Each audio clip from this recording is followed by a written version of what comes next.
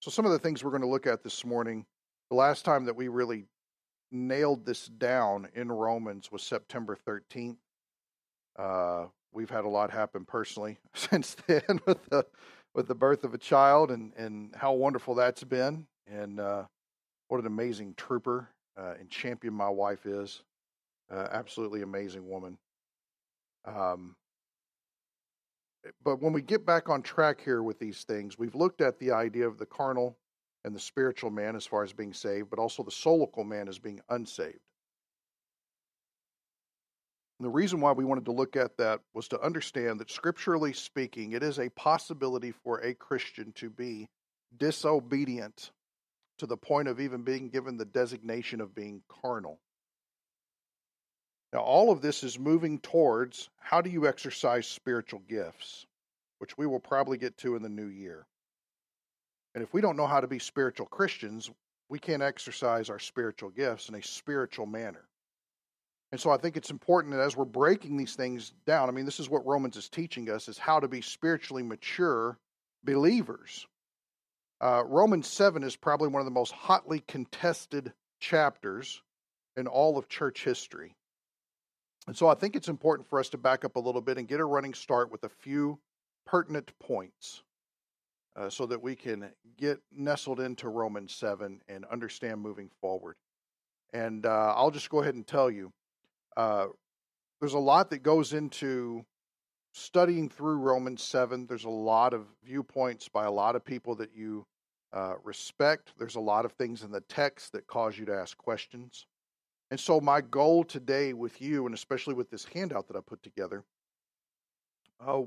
is to show you the struggle and the tension that comes with Bible study like this, and why it's important, us as Christians, that we prayerfully walk through these things and give it our due diligence. We're called to rightly divide the word of truth as a workman who does not need to be ashamed. And that definitely goes beyond just a cursory 3-minute reading of the passage. It is important that we're recognizing some things in our life that need to be set aside and done without for the sake of being engrossed in God's word, so that we understand exactly what he has done and how he works with us. So I don't want to belabor the point, but I do want to encourage you, educate you, inform you on what we're going to look at. So one of the first things we need to look at here is in chapter 5 of Romans. You look at verses 18 through 21. It says, "So then, as through one transgression there resulted condemnation to all men." And real quick, if we remember, this condemnation that came, this one transgression is through Adam when he sinned. This condemnation is the fact that we have been given over to servanthood to sin, that we now serve sin when we're born into this world. And we've talked about this a little bit, but regardless if we recognize it or not, when we're born into this world, we're servants of Satan. We are living according to his means, and all that has to do is not, we're not, sacrificing goats and lighting weird candles and dancing around in loincloths and weird things like that with pentagrams all over our house. It just has to be the simple fact that we're just extreme lovers of ourselves. And all we care about is gratifying ourselves in a situation. That's really what Satanism is. It's selfishness. And so when we see this idea that we've been given over because of Adam's sin to a servitude to sin or to slavery to sin, it's a problem. And notice that it says in 18, to all men. But I'm so thankful that it gives us hope. Even so, through one act of righteousness, and we know that being the death of Jesus Christ on the cross, there resulted justification of life to all men. Now that's important because that's what sets us free from the servitude of sin. And justification of life, notice what it says, all men. The gospel has been made available to all people, every single person. It is not just an exclusive group. And this is why our mandate is to go out and make disciples of all people, all nations, going throughout and telling them about the goodness of Jesus Christ and his death for us, and building them up in everything that he's taught us. So notice an explanation, verse 19:4. As through the one man's disobedience, the many were made sinners. Now notice that we understand many there as all, because it corresponds with what we saw in verse 18. And there was nobody that was ever not a sinner when they were born into this world, save the Lord Jesus Christ alone. And that's because he was conceived of the Spirit, not of a male. So it's important for us to understand that. It says here, the many were made sinners. Even so, through the obedience of the one, that's Jesus, the many, or all, can be made righteous. And that is being made righteous in our spirits. When we believe in the Lord Jesus Christ, our spirit is made righteous and becomes a suitable habitat because the Holy Spirit indwells and cleans house. And our spirit now has a resonant relationship with the things of God. Verse 20. Dun, dun, dun, here it comes. The law came in so that the transgression would increase. Now pay attention to that because that's a lot of what we're looking at today. The law came in so that the transgression would increase. But where sin increased, grace abounded. And if you don't have that highlighted, marked, underlined, dog-eared, post-it note, whatever, man, you need to. In fact, you need to go through every Bible that you have at home and highlight this passage right here. Grace abounded, regardless of how much sin we think has overcome. And that serves to discourage us quite well, especially if we know that the law is going to amplify that sin. Don't lose heart. God's grace has abounded all the more. Verse 21, why? So that, let me see here. As sin reigned in death, even so grace would reign through righteousness to eternal life through Jesus Christ our Lord. Whereas before we knew Christ, death reigned. I mean, let's be honest, that's all we had to look forward to. This life was the best it was going to get, and then death is what came next. Not a very hopeful future. Well, as death reigned, or it loomed over our life in that time, even so, grace can reign. Grace would reign through the righteousness to eternal life through Jesus Christ our Lord. And what that is that God's grace reigns when we are submitting ourselves to the Lord Jesus. That way, the victory that he's already secured becomes a present experience or a present reality. Now, that's Paul dropping a truth statement, and then he's using chapter 6 to unfold how that happens. So when we get into chapter 6, we're dealing with the idea of knowing that we're dead to sin. When Christ died to sin, we died with him to sin. Reckoning the fact that we are alive to God through Jesus Christ. So we need to consider that fact to be so. And then, because of the fact that we're reckoning, we need to present our bodies to God as instruments for his righteous purposes. So we're going to pick up at chapter 6, verse 11. Even so, consider yourselves to be dead to sin, but alive to God in Christ Jesus. Therefore, do not let sin reign in your mortal body so that you obey its lusts. Now, if you notice there, the idea of reigning takes you back to chapter 5, verse 21. So that as sin reigned in death, even so grace would reign through righteousness to eternal life through Jesus Christ our Lord. Why do we bring that up? Because what Paul is telling you is the fact that now that you have a righteous standing in Christ, that doesn't mean that your daily experience and the choices that you make are automatically righteous. But you now have the ability, because of the indwelling Spirit and the new life that you've been given, to say no to sin.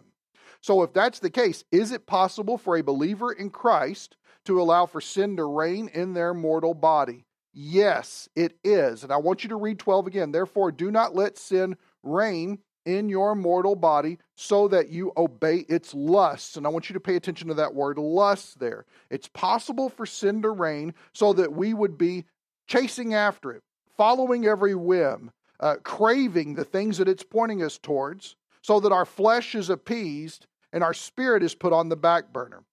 We don't want to submit to the old master of sin. We don't have to. We've been set free.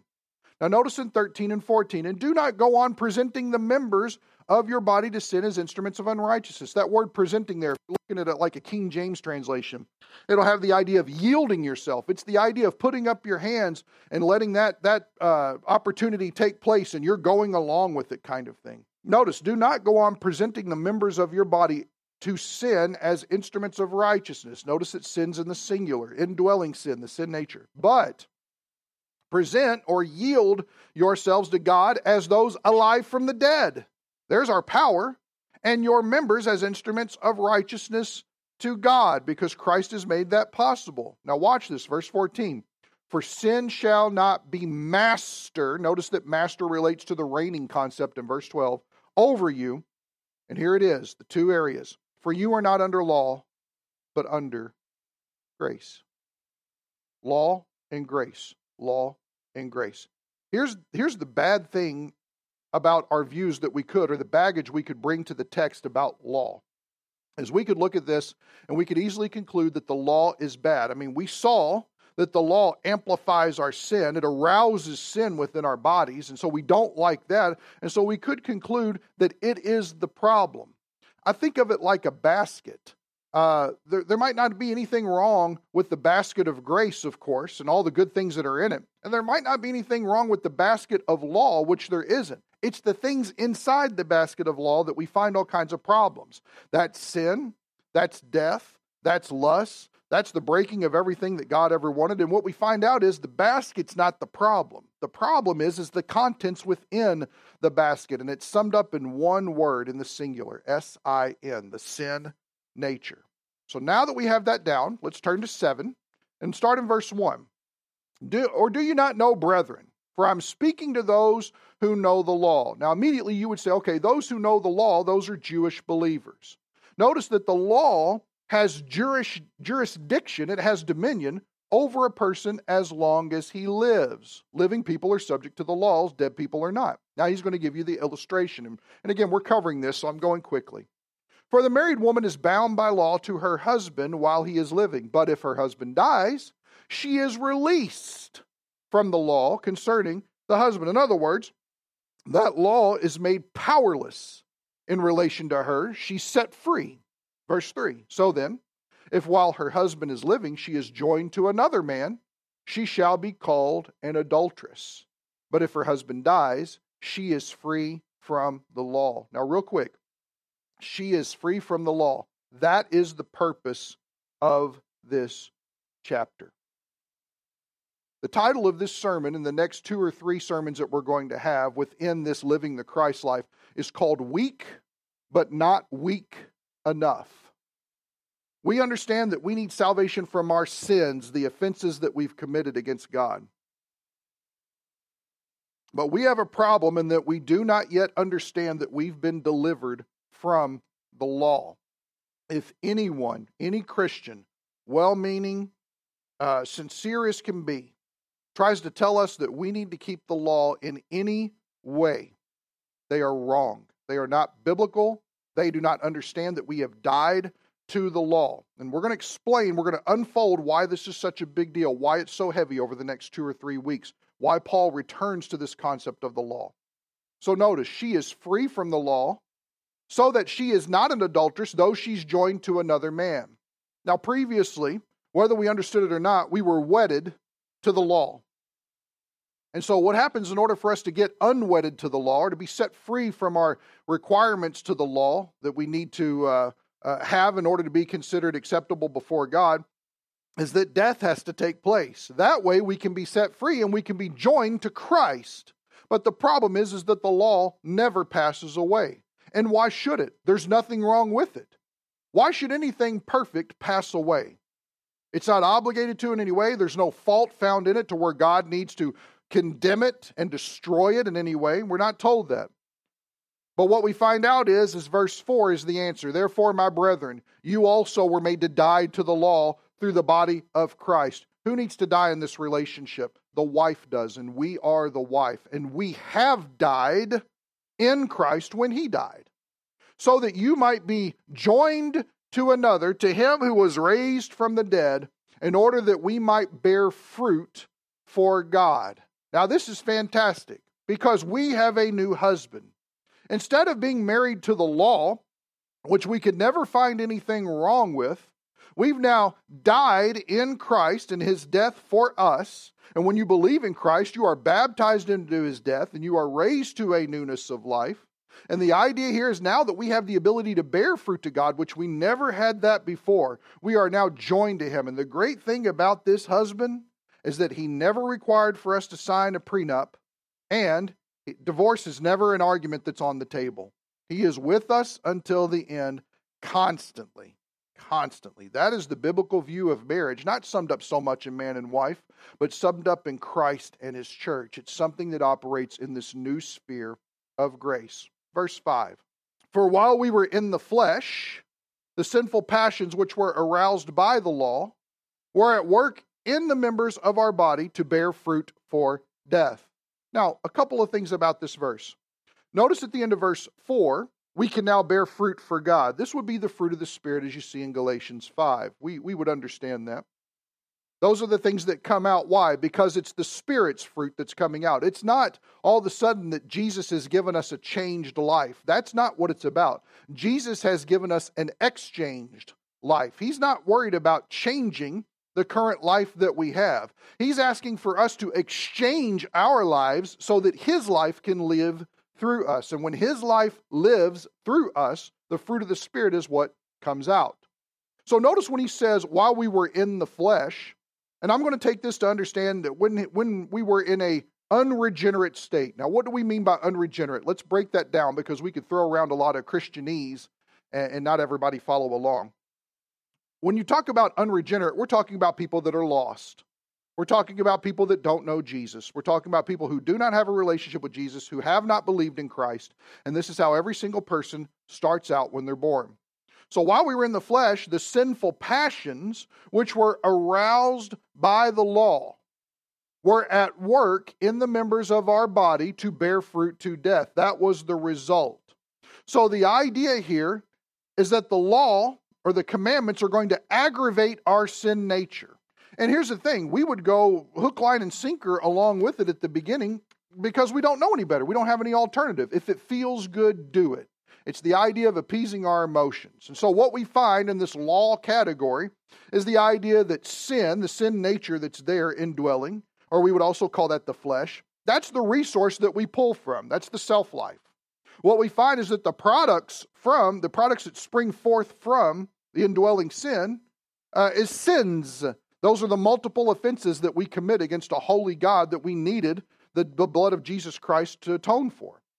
And of course, the result, as you see here in the passage, is death. That's the only fruit that comes from it. Everything is going to be death. This is why when a Christian is not operating in the Spirit, the good works that they would be doing in the flesh are in the law category, not in the grace category, and they have no merit before God. So hopefully everybody's with me. Just say yes to wake yourself up if you need to. In verse 6, but now we have been released from the law, and we take this as being in the regenerate state. This is when somebody hears the gospel and believes, the Holy Spirit takes up residence within their spirit, and God makes them alive or regenerates them, makes them alive. Now we've been released from the law. We've been set free from it. Why? Having died to that by which we were bound. Why? So that we serve, now watch this, in the newness of the Spirit, that's in the grace category, and not in the oldness of the letter. That is in the law category. One of the greatest problems we have is that too many Christians try to serve God by the law, and that just results in legalism and failure. We often gauge that by how well we're doing compared to our Christian brother or sister that we've had interaction with. And when somebody divulges their weaknesses that they're struggling with, I need prayer for a certain situation, what have you that goes on within the body of the church, we are very much tempted to look at the failures or inadequacies that that person is struggling with and to make ourselves superior. And when we do that, we fall into legalism. That's everything to do in the law category. There's nothing gracious about that. However, serving in the Spirit, that's something completely different because it's done by love and it produces holiness in our lives. And what we're going to see is it's accomplished by us doing absolutely nothing. Absolutely nothing. I don't want you to mistake what I'm saying there. Absolutely nothing. So now, how do we move forward here? Look at verse 7. What shall we say then? Remember, Paul anticipates the argument because he's not doing a back and forth text message. Is the law sin? Now, I don't know about you, that would be the first place I would go. Because what I don't want to do is I don't want to point the finger to myself. What I want to do is I want to find somebody else to blame, and then that way I can become the victim. It's the law's fault. Let's blame the law. If God would have never introduced the law, I wouldn't be having all these problems that I have. So is the law sin? But Paul gives you the double negative in the Greek. May it never be. One translation I found that I love is banish the thought. Don't even think that way. Instead, here's what he says. On the contrary, I would not have come to know sin except through the law. Now stop there. That word know, especially if you've got the page printed out of Romans 7 with the double spaces, you need to know this. This word know, I would not have come to know sin, is the Greek word gnosko. And if you remember a few weeks ago, we spent some time on that. It's the idea to understand or to recognize or to learn something by experience. It always has the connotation surrounding it that there's an experience that's taken place where somebody can speak from that experience. Notice what he says here. I would not have come to know sin. I would not have come to recognize sin by experience except through the law. For I would not have known about coveting if the law had not said you shall not covet. In other words, here's what Paul is saying. If a righteous standard, being the law, would not have come into play, how would I ever have recognized what I'm in bondage to? We are in bondage to the things that the law prohibits.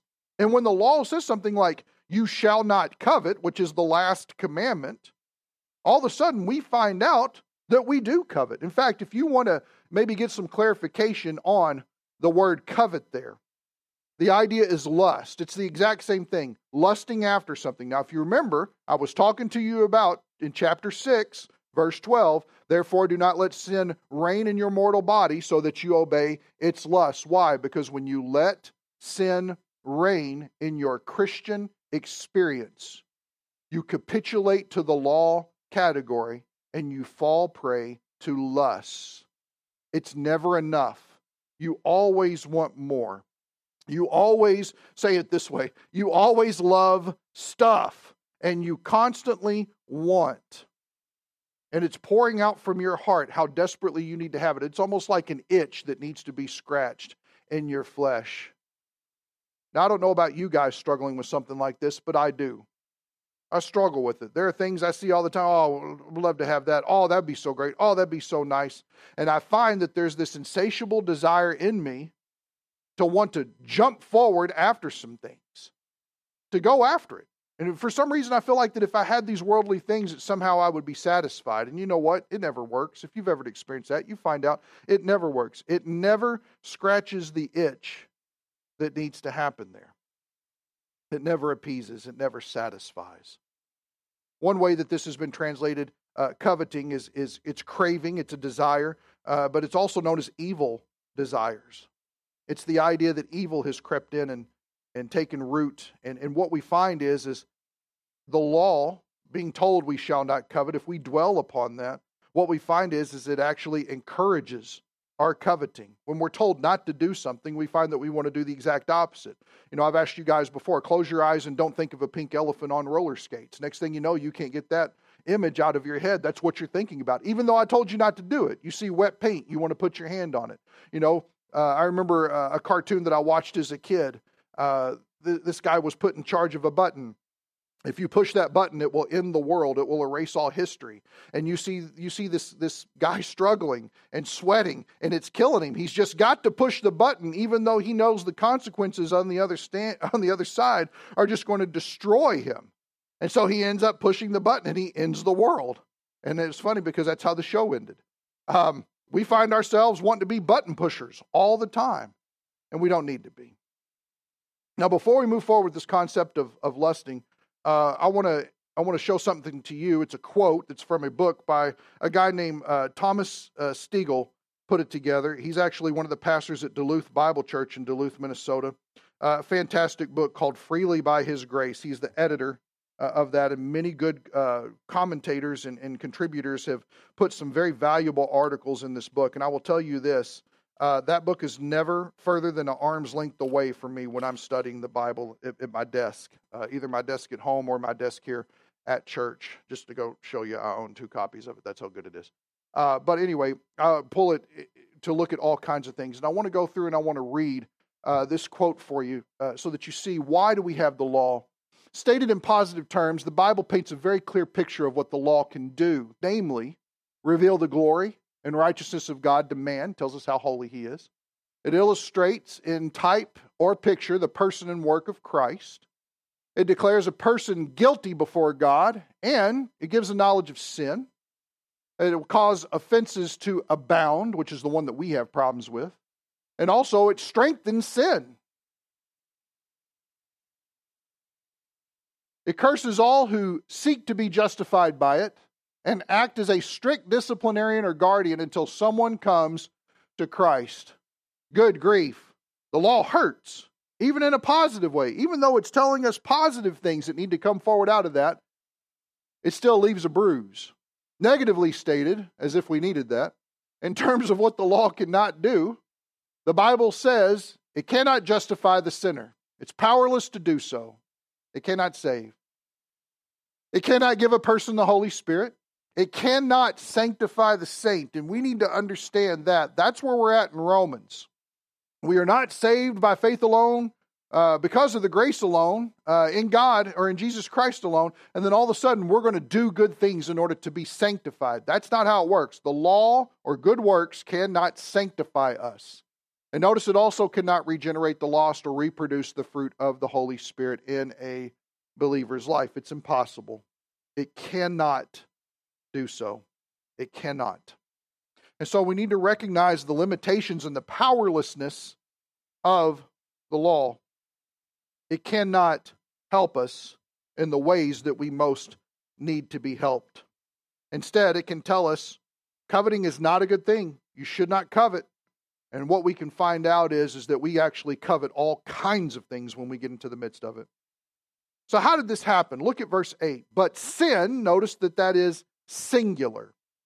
Taking opportunity through the commandment. And real quick, if you have a paper or something, I want you to mark that word commandment because he starts repeating it over and over and over and over in this short little section here.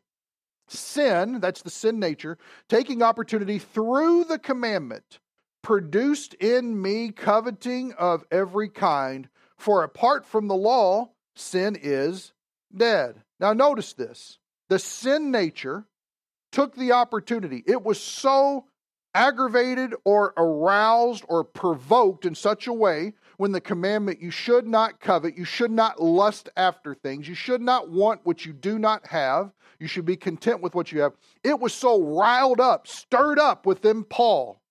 And it took opportunity through the commandment. Now notice what he's showing you here. The law didn't make you sin. The law told you not to sin. But what you found is that even though the basket is holy and good and righteous, it's the things inside the basket, the law basket, that are defiled and wicked and wrong. And that is our propulsion, or let's say the compulsion within us, within our flesh, our sin nature, to want to do all kinds of wrong. And notice what it says. It actually produced in me coveting or lusting of every kind. In other words, there was a multifaceted explosion of lustful desires and cravings that shot forth out of Paul. Now let me say this real quick. I think it's absolutely refreshing that Paul is so honest about his sin. I mean, when's the last time that you did 1 John 1:9? You know, sometimes on Sunday we group together and we pray with one another in situations where we're huddled up. If anybody would ever daringly put their failures, their sin out there that needs to be confessed and say, I was wrong in this way. Here's what I did, and this was totally against what the Word of God says. I'm so thankful that the blood of Jesus has cleansed me from all unrighteousness because of confession here and dealing with it. Other believers might get real uneasy, or I would hope that other believers in the body of Christ would be encouraged to begin sharing their sins as well. And guys, that's what we should do. We're even told at the end of James 5, confess your sins to one another and pray for one another that you might experience healing. That is a beautiful promise. We don't have it all together. We're not perfect. We're not pristine. We're not here to look like a self-made, constituted, Jesus glorifying radiating flawlessness that goes on. When we actually come with that type of attitude, putting on a mask, we show ourselves to be hypocrites, and we actually are testifying that we have no need for grace at the moment. That's not God's word. That's not who we truly are. We're people who need grace every moment, every day. And the fact that we can actually come to one another and confess our sins to one another, that's how that koinonia fellowship, that joint participation fellowship happens. It's not just in joy in serving the Lord and studying the Word together. It's also in confessing sins with one another of how we deal with it. Now, this last part here, for apart from the law, sin is dead.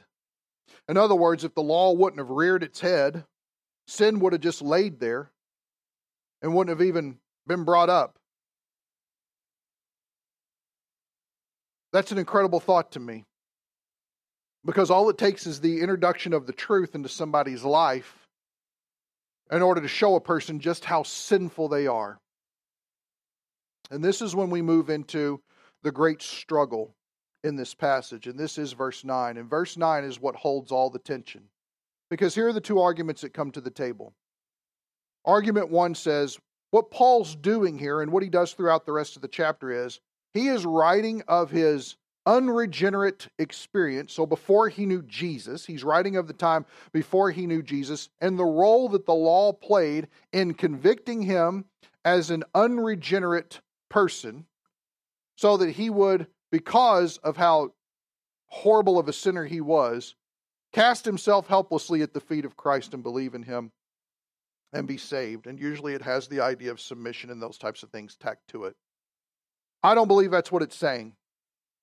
I believe what we're actually going to find here is that Paul, in the midst of living his Christian life, fresh off of the glory of justification and his understanding that he has been saved and his sins are forgiven and he now has eternal life and how beautiful that is, he actually finds that his Christian experience comes crashing down when the law is introduced. And I want to show you why that is the situation. Let's look at verse 9. He says here, I was once alive apart from the law. Now remember what he just said to us at the end of verse 8. For apart from the law, sin is dead. And so he immediately goes to his experience. I was once alive apart from the law. But when the commandment came, there's the word commandment used for the second time. Sin, singular, became alive and I died. Now that's a very interesting verse. Let's read it one more time and then we're going to embark on this study. I was once alive apart from the law, but when the commandment came, sin became alive and I died. There are two stages to the Christian life. And I think that's very clear from what we looked through with the idea of the carnal and the spiritual. Taking that from 1 Corinthians 2, verses 14 through chapter 3, verses 4. The past two sermons, if you want to listen to those, that helps bring that out to understand. But I think it's a little bit more defined than that. Think back to the time that you heard the gospel and believed. What did that feel like to know that all guilt and shame was removed, that Jesus had paid the price for everything that you ever owed God, and that you were actually set free and given eternal life as a free gift, never to be lost, never to be taken from you? Your salvation was completely shored up, taken care of, locked down, never to be removed. That's a fantastic experience. It's a beautiful, beautiful feeling. But then what happens is we start to live our Christian lives and we recognize, well, how come all this initial zeal and joy and beauty that I had, I just can't find it now? Why is it that it's so difficult to obey the Lord? Why is it that I feel like that I'm kind of in a train wreck? And then we start to second guess our Christianity. Did I really believe? Well, maybe I didn't totally believe. I know I told you guys this before. I've actually been baptized 4 times. What kind of weirdo am I to be baptized 4 times? That's so weird. But a couple of times is because of sin that was going on in my life that I didn't know what I was dealing with. I didn't know how to handle it. And I'll tell you the reason is because I did not understand Romans 6, and I did not understand Romans 7, and I did not understand Romans 8, and I was all the worse off for it. So if you wonder why are we going so slow through this stuff, it's because it is that important to you understanding the exchange life that has taken place and that Jesus Christ wants to be your life. Let's break down this verse, and then we're going to focus on the word alive. Notice number 1, I was once alive apart from the law, but when the commandment came, sin, in the singular here, became alive and I died. There's something that happened that he was alive apart from the law. Now, let's take a look at the idea of the word alive and bring out your chart. Now, I know you're going to look at this chart. Number 1, notice that everything in this chart is filled in for you. I think that's important for you to grasp. Notice I didn't leave it blank to where you needed to fill it in as we went along, okay? That's called grace. Number 2, you didn't even have to put on pants today to go to church. So you can take the time to go through this chart with me and see how this is going to work. Line it out with me. And you don't have to look up the passages on the left-hand side if you don't want to. It'll be beneficial to you, and you've got them there if you want to refer to them later, but I've got them all put into the computer system for you so you can see it. So we're going to walk through this and understand. Because the problem we have here is, what does Paul mean when he says, I was once alive apart from the law? Does he mean alive, and being the fact that while he was unregenerate, he didn't worry about the law whatsoever?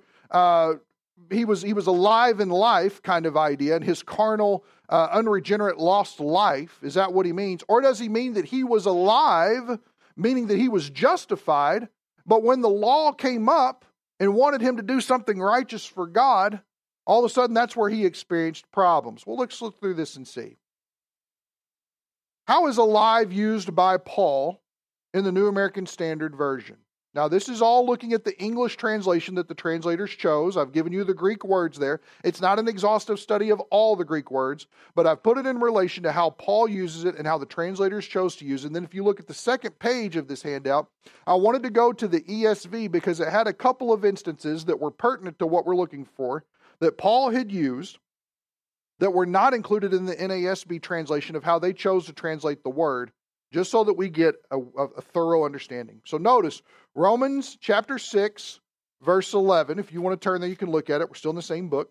Even so, consider yourselves to be dead to sin, but alive, there's our word, alive to God in Christ Jesus. Verse 13. And do not go on presenting the members of your body to sin as instruments of unrighteousness, but present yourselves to God as those alive, there it is again, from the dead, and your members as instruments of righteousness to God. This word alive is the Greek word zao, and it's got 5 basic meanings to it. Number 1, to be physically alive. To be alive in a spiritual sense is the idea of having eternal life. It's regarding one's conduct or behavior, the way that you live life. It can also be used as full of vitality. When Jesus says, you've come to me, I have living water is the idea he uses to express. It's got vitality to it. Or the idea of being productive, that the Word of God is living and active. It can be used that way. And what we find that the context of Romans 6 as we've gone through is the idea of we're alive to God practically due to the spiritual reality in Christ. We've died to sin. That's the contrast there. And we're now alive to God. So that's how this word is used. Now what's interesting is the next one is what we're dealing with here. And that's our Romans 9 situation. And let's look at it because there are actually 2 instances. If you notice those 2 blocks, I've got 7:9a and 7:9b. Look at Romans chapter 7, verse 9. I was once alive apart from the law, but when the commandment came, sin became alive and I died. Notice the first instance here is the exact same word, so you've got the exact same meanings, but this is the meaning in question for the reader. Contextually, how do we understand that? And notice by looking at the word studies, we can get an idea of how Paul thought in these lines, but they always have to be married to a context. Context determines meaning. Now, what's interesting about this is that the use of the word in the next block, became alive. Sin became alive. The sin nature became alive, and I died. Now, if you've got a New King James Version, you're looking at that, and instead of became alive, you actually see the word revived that is used there. And notice that it's a different Greek word. It's anazao.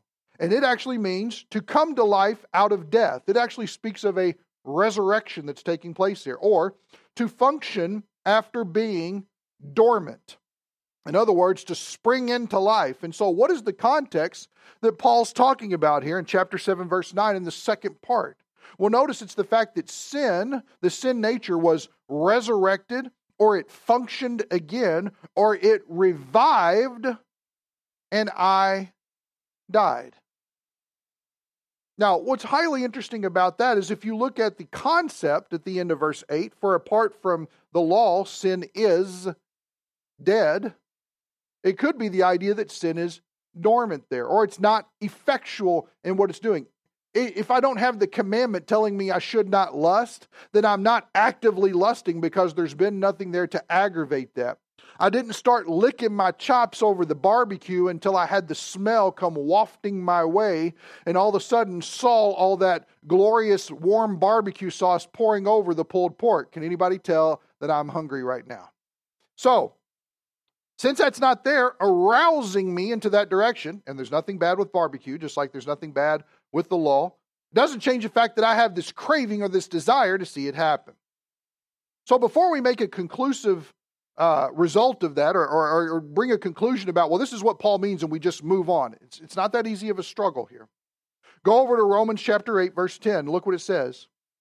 If Christ is in you, though the body is dead because of sin, notice that's the first contrast, yet the spirit is, and here's the word, alive because of righteousness. And this is actually a little bit different Greek word. It's the idea of zoe. And it means either a physical life or a spiritual life. And here's what it's telling you. That our human spirit is life. That's what it literally is translated as, because of righteousness. Because of our righteousness? No, because of Christ's righteousness. That's what it's talking about there. So that's how Paul is used it there in alive. Now, here's what's interesting. You move to 1 Corinthians 15. I tried to put these in order for you so we could just breeze through to the right. 1 Corinthians 15, if you want to turn there in your Bibles, I'll give you a moment to do so. In verse 22, and this is the whole chapter on resurrection where Paul is especially addressing the idea of the rapture here. And look what he says. The word used is actually a phrase, will be made alive. And it's actually got a very complicated Greek word that's now been put together, derived from our initial word. And I'm not even going to pretend to pronounce it because I know I'm going to get it wrong. And so let's look at chapter 15, verse 22. It says, for as in Adam, all die. How many die? All die. Sounds very similar to our Romans 5 language, but look what it says. So also in Christ, and there is the glorious location of the believer, all who are in Christ will be made alive. Notice that that's speaking to a future reality. Notice he's not talking about justification there, things that have already happened in the past. He's talking about something that will happen. This word means to cause to live or to keep alive. And what we see is this is speaking of the future bodily resurrection of all church-age believers, or what we know as the rapture. That is how the idea of alive is used by these translators here of Paul's meaning. Now turn over to Ephesians. Ephesians chapter 2. Ephesians chapter 2, verse 5. Again, you can just look at it on the screen and want to pay attention with your chart that you have. It says here in chapter 2, verse 5, even when we were dead in our transgressions, speaking of God from verse 4, He made us alive together with Christ. And then he's got it in parentheses, almost like a little glorious whisper that comes along. By grace you have been saved, which is such a good thing. But notice it says here, made us alive together with. And this is an even more complicated Greek word to say, but notice it means to make alive together with someone. That's the only word that is used here, both in this passage and in our next one, Colossians 2:13. And look at Colossians 2:13 together. Only has this one meaning behind it. When you were dead in your transgressions, notice the contrast again that keeps being brought up, dead and alive, and the uncircumcision of your flesh, He made you alive together with Him, that's Jesus, having forgiven us all our transgressions. transgressions. In other words, the idea of being made alive with Christ, and notice it's together with Him, is God's act of regeneration motivated by His love. And notice that both of these uses here are being made alive together with the person of Jesus Christ. So just as we died with Christ, we died to sin, we died to the law, the idea of being made alive, this living relationship, is how Paul is using these words or derivatives of the word zao or zoe and pertaining to this concept. Now, I'm trying to show you this common theme of how it's used, and notice that it's always set beside this idea of being dead and being made alive. Being dead and being made alive. Moving on here, 1 Thessalonians 4:15. Now, what's interesting about this is this 1 Thessalonians 4 passage corresponds with the understanding that we get in 1 Corinthians 15. 1 Thessalonians chapter 4, look at verse 15. It says, "For this we say to you by the word of the Lord, that we who are alive," and notice the pronouns, Paul's including himself at the time, "we who are alive and remain until the coming of the Lord will not precede those who have fallen asleep." Look at verse 17. "Then we who are alive and remain will be caught up together with them in the clouds to meet the Lord in the air, and so we shall always be with the Lord." The context is speaking of what the rapture of the church is going to look like, but notice here, Paul is using both instances to speak of the fact that he is physically alive. Now, if you've got your chart there to look at, or if you've got an ESV translation, maybe you've seen some variances, but we're going to go to the ESV for a moment. And Mitch doesn't necessarily have to bring it up on the screen. It's not that big of a deal. But I do want to give you this understanding of, if we were to look at it in our New American Standard versions and we see how it's used, turn back to Romans 7 real quick. Romans 7. And you look at verse 3 here, it says, "So then if while her husband is living," that word could be translated also as the ESV, alive, "she is joined to another man." And we went over this a minute ago, so we understand it. But it's the same word, zao. And notice it's got the same meanings. It doesn't change at all just because the English translation is a little bit different. But it's the idea of the husband being physically living in Paul's hypothetical example. We see how that's one way that it's used. Now, here is a little bit more complicated thing that really struck me as interesting while I was digging through this, and that's Colossians 2:20. In Colossians chapter 2, verse 20, it says, "If you have died with Christ to the elementary principles of the world, why, as if you were living in the world, do you submit yourselves to decrees such as do not handle, do not taste, do not touch, which all refer to things destined to perish with use in accordance with the commandments and teachings of men." Now, if you're saying, okay, I'm looking at this, what does it mean? Notice in verse 20 when it says, "Why, as if you were," and see right there, alive or living. Alive, living. We have living here. It's alive in the ESV, and it's the same word, zao, okay? So when we're looking at this, notice, this is the only instance in Scripture where Paul uses alive, to the best of my knowledge. If you find another one that's different, I would appreciate that. But this is the only instance in Scripture where Paul uses alive to refer to one's unregenerate or their former state before they knew Jesus Christ. Now you might say, why in the world are we going through all of this? Well, if you take a look back at Romans chapter 7, verse 9, what we've done is we've sat down and we've done the spade work of wanting to ask the question, how does Paul use the word alive in his writings? Because if I'm faced in Romans 7, verse 9, with a use of alive that I don't understand, or I can't sit down and just nail it down and say, this is what Paul means here, period, end of story, that's how we're going to move on, done deal. What I need to do is I need to take the time to get out my concordance, and I need to go through all of Paul's uses of this word, and I need to record all the Greek words that are used and the meanings that they are, so that I can get a thorough explanation of how does this author use the word, not just in Romans, but on all the rest of his literature that he has, and look at the context to help me determine the meaning. And here's what I find. I was once alive, obviously in contrast to being dead in some sense, apart from the law. I was alive apart from the law. How was Paul living apart from the law? In all the instances that we have of the use of alive, I don't know that we have anything that gives us a concluding, resounding, yes, this is totally it. This is totally what it means. And it's especially interesting when you compare it to the other word or the other use of alive that's in 7:9. If you remember, look at your chart, and it's the word anazao, and it's the idea of being resurrected. Now think about what that is and include that word in there where it is. I was once alive apart from the law, but when the commandment came, sin, in the singular, the sin nature, resurrected, and I died. Does everybody see why that would be important to pay attention to? The idea that sin came alive again, or it sprang into life. It was dormant for a time.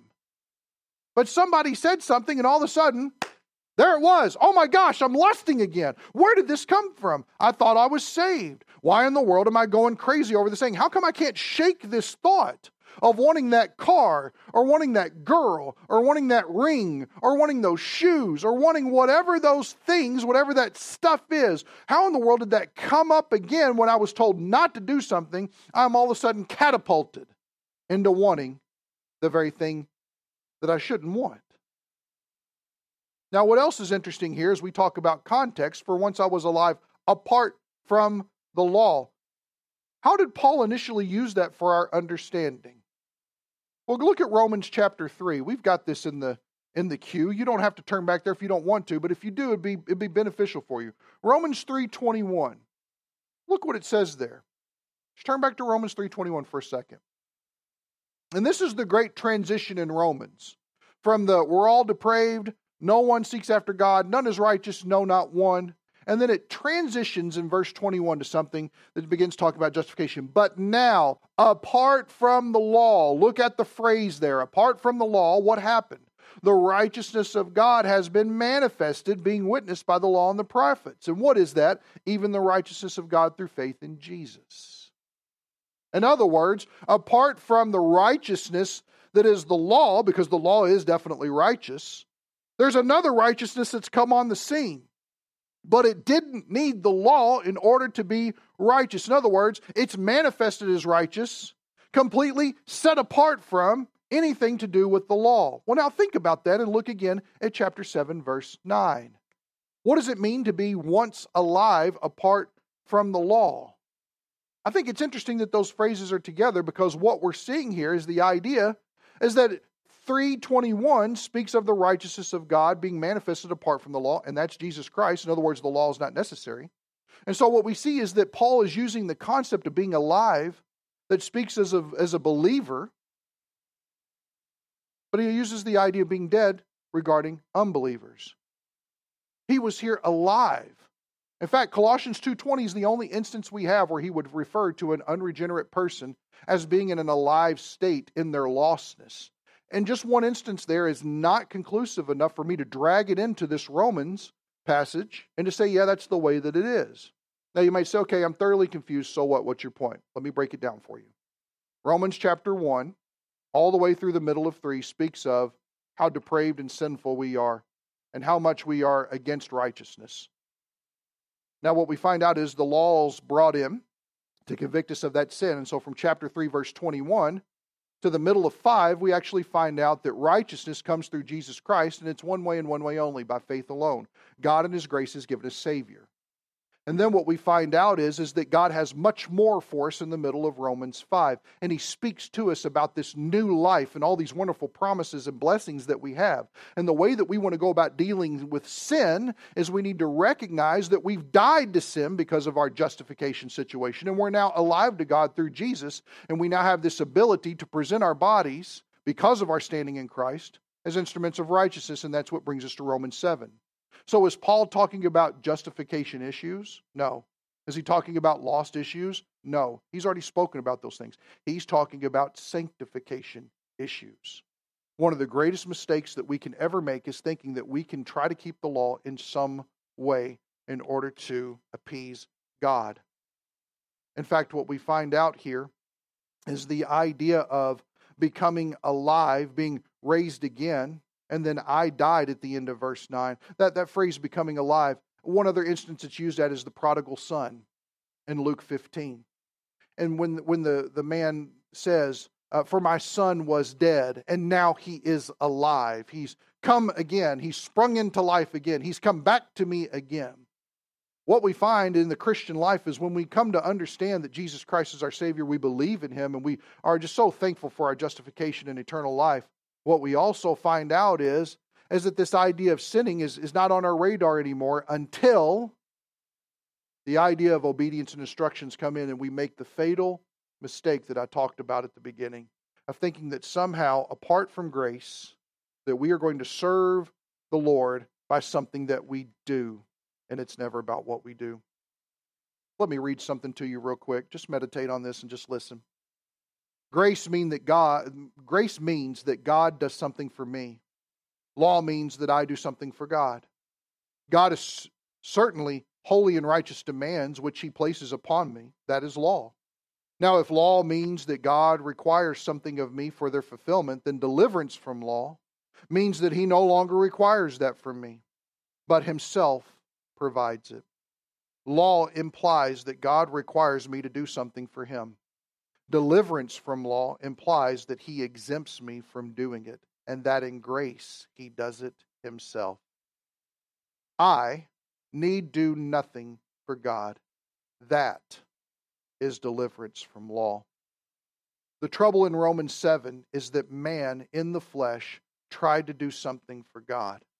And as soon as you try to please God in that way, then you've placed yourself under law.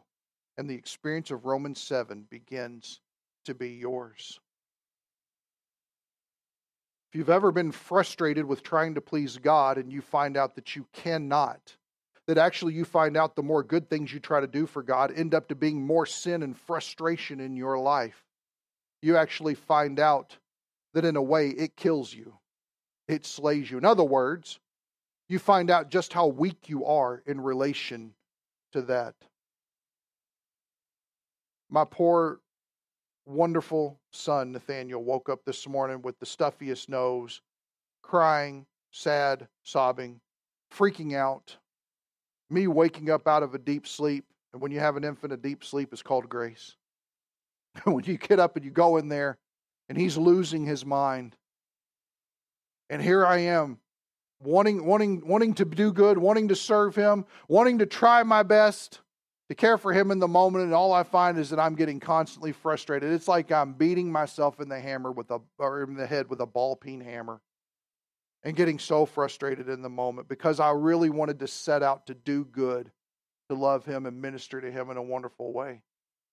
And what I find out is it actually exposes just how weak I am in my interactions and responses to his need, and how desperately I need the Lord's grace to be ministering through me, rather than what I'm trying to conjure up to be the solution in that sense.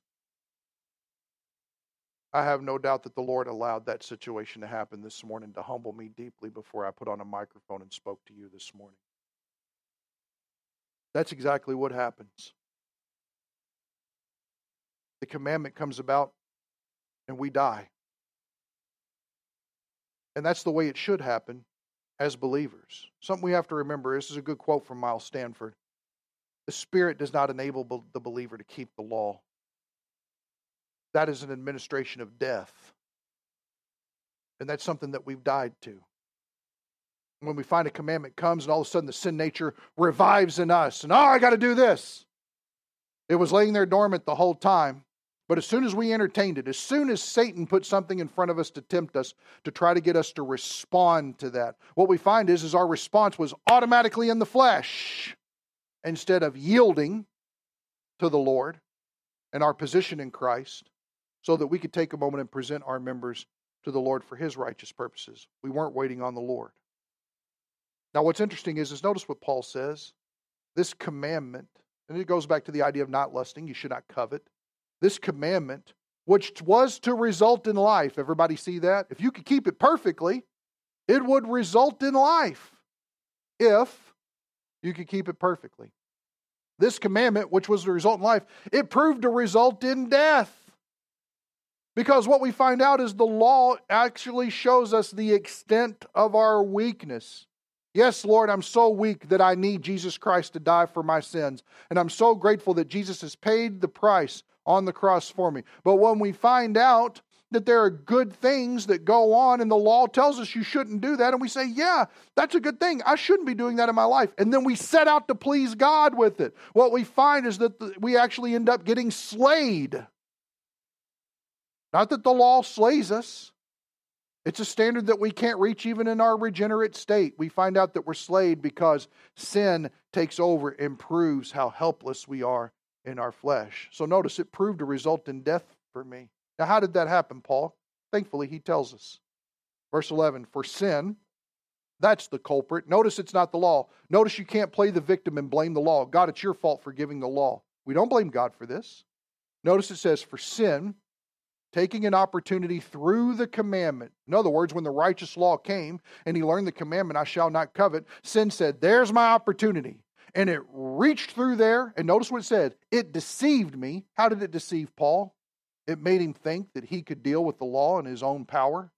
It deceived him. And through it, it killed him. It slayed him. It showed his flesh to have no power. And we should know that the flesh profits nothing. Let me give you an example of that, like law keeping. New Year's resolutions, trying to quit smoking, or I just need to be a better husband, or my son watches a cartoon and they come to this realization in the middle of it. It's time to be a hero. I promise you this. Anytime we pull up our superhero tights and we say it's time to be a hero and we slap the cape on, we're going to fail. We're going to set out for failure. We are jumping off the building and not able to fly. Why? Because the power is not in us. This is an incredibly depressing message to come to, but I want us to recognize that we need the law because we don't recognize just how weak we are. We are powerless to save ourselves from our sins, and we are powerless to do anything about the problem of indwelling sin. We get deceived into thinking that we can. Well, from now on, I'm not going to say that. From now on, I'm going to do it this way. From now on, I'm going to, let's just say from now on, I'm going to sin every time I entertain the flesh. And it's only by the grace of God and His Spirit that I'm going to do anything pleasing to God whatsoever, because it's not me doing it. It has to be Christ in me. So notice what happens out of that. It kills you. It slays you. Verse 12. Here's this conclusion. I love it. So then the law is holy, and the commandment is holy and righteous and good. How do we know that this passage is speaking of Paul as a saved individual and what it looks like to work out his own salvation? We say the Christian life. I don't like that term, but Christ living his life, taking advantage of this newness of life that's been made available to us instead of the old letter of the law. What is that? Well, number one, we know that the law is holy. Only a regenerate man could say that. Only a saved person can make that conclusion. Only somebody could come to recognize that, have they come in contact with Christ. The law is holy, and the commandment is holy and righteous and good. I want to take you to one last passage before we close up here. Take a look at Philippians. Philippians chapter 3. Philippians is so excellent because in the middle of 3, or the beginning of 3, Paul exposes himself. He shows his vulnerability of where he's at thinking-wise.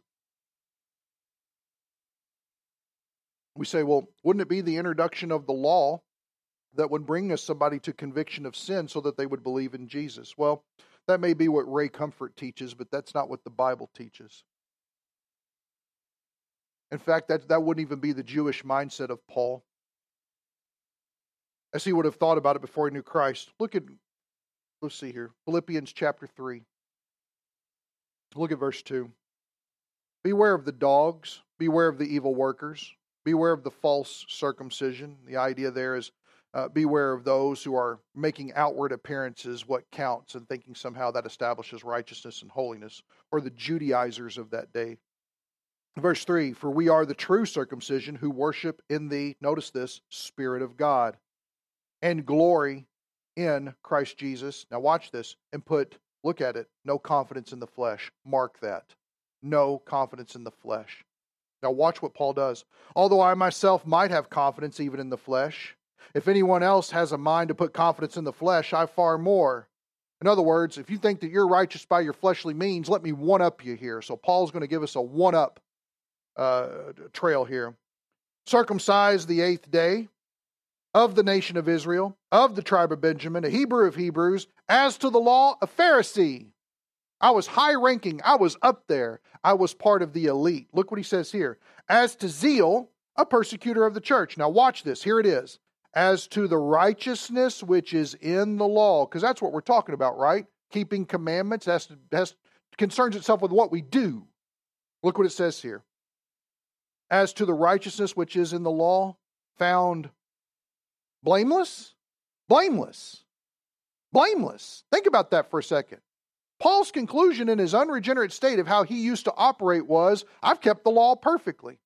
You know what that tells me? It tells me that he didn't come under conviction of sin because the law pointed it out to him. That's not what it was.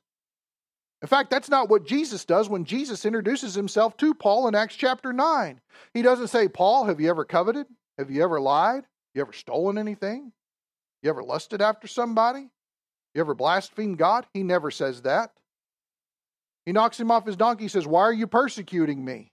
And it's interesting because Paul turns around and calls him Lord. That's how it's used. In fact, the instance it's commonly used for introducing the law in order to lead somebody to justification is the rich young ruler. And if you look at Matthew chapter 9, that's speaking of rewards, not go to heaven when you die. So that was used as a means to show somebody the attitude they should have in obeying the Lord. And what you find is the rich young ruler was not willing to sacrifice what he had now so that he would have great reward in the future. So what are we bringing all this together with? The law shows us how wrong we are, shows us how weak we are, shows us that even though we might think for a moment, well, I could keep this. Well, this will be pleasing to God. We actually find out that it ends in our death. The law will slay us. That's what it comes to mean. We will be deceived by our own sin, thinking that somehow we can please God. And the conclusion that Paul comes to in this passage is, yes, the law is holy, it's righteous, it's good. We can't argue against it. It's awesome. But it doesn't have power over sin, and neither do we. We do not have power over sin. Thank God for the grace of Jesus Christ that doesn't just justify us, but the grace that also sanctifies us, and how desperately we need grace moment by moment, hour by hour. Thank God that Christ is the worthy one. Let's pray. Father, we thank you that in examining this and understanding what does it mean to be alive once apart from the law, and exactly what happens when the law is introduced into our system.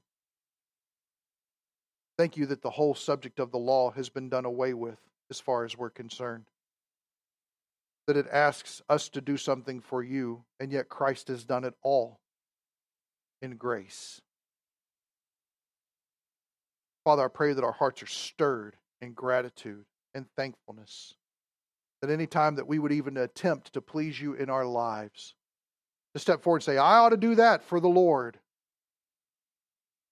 we're going to fall flat on our faces. Instead, we need to wait on the Lord, to wait on you so that you would tell us what you want us to do for you. Thank you that Jesus Christ meets us not just when we are weak, but in our utter helplessness and weakness. We pray it in Jesus' name. Amen.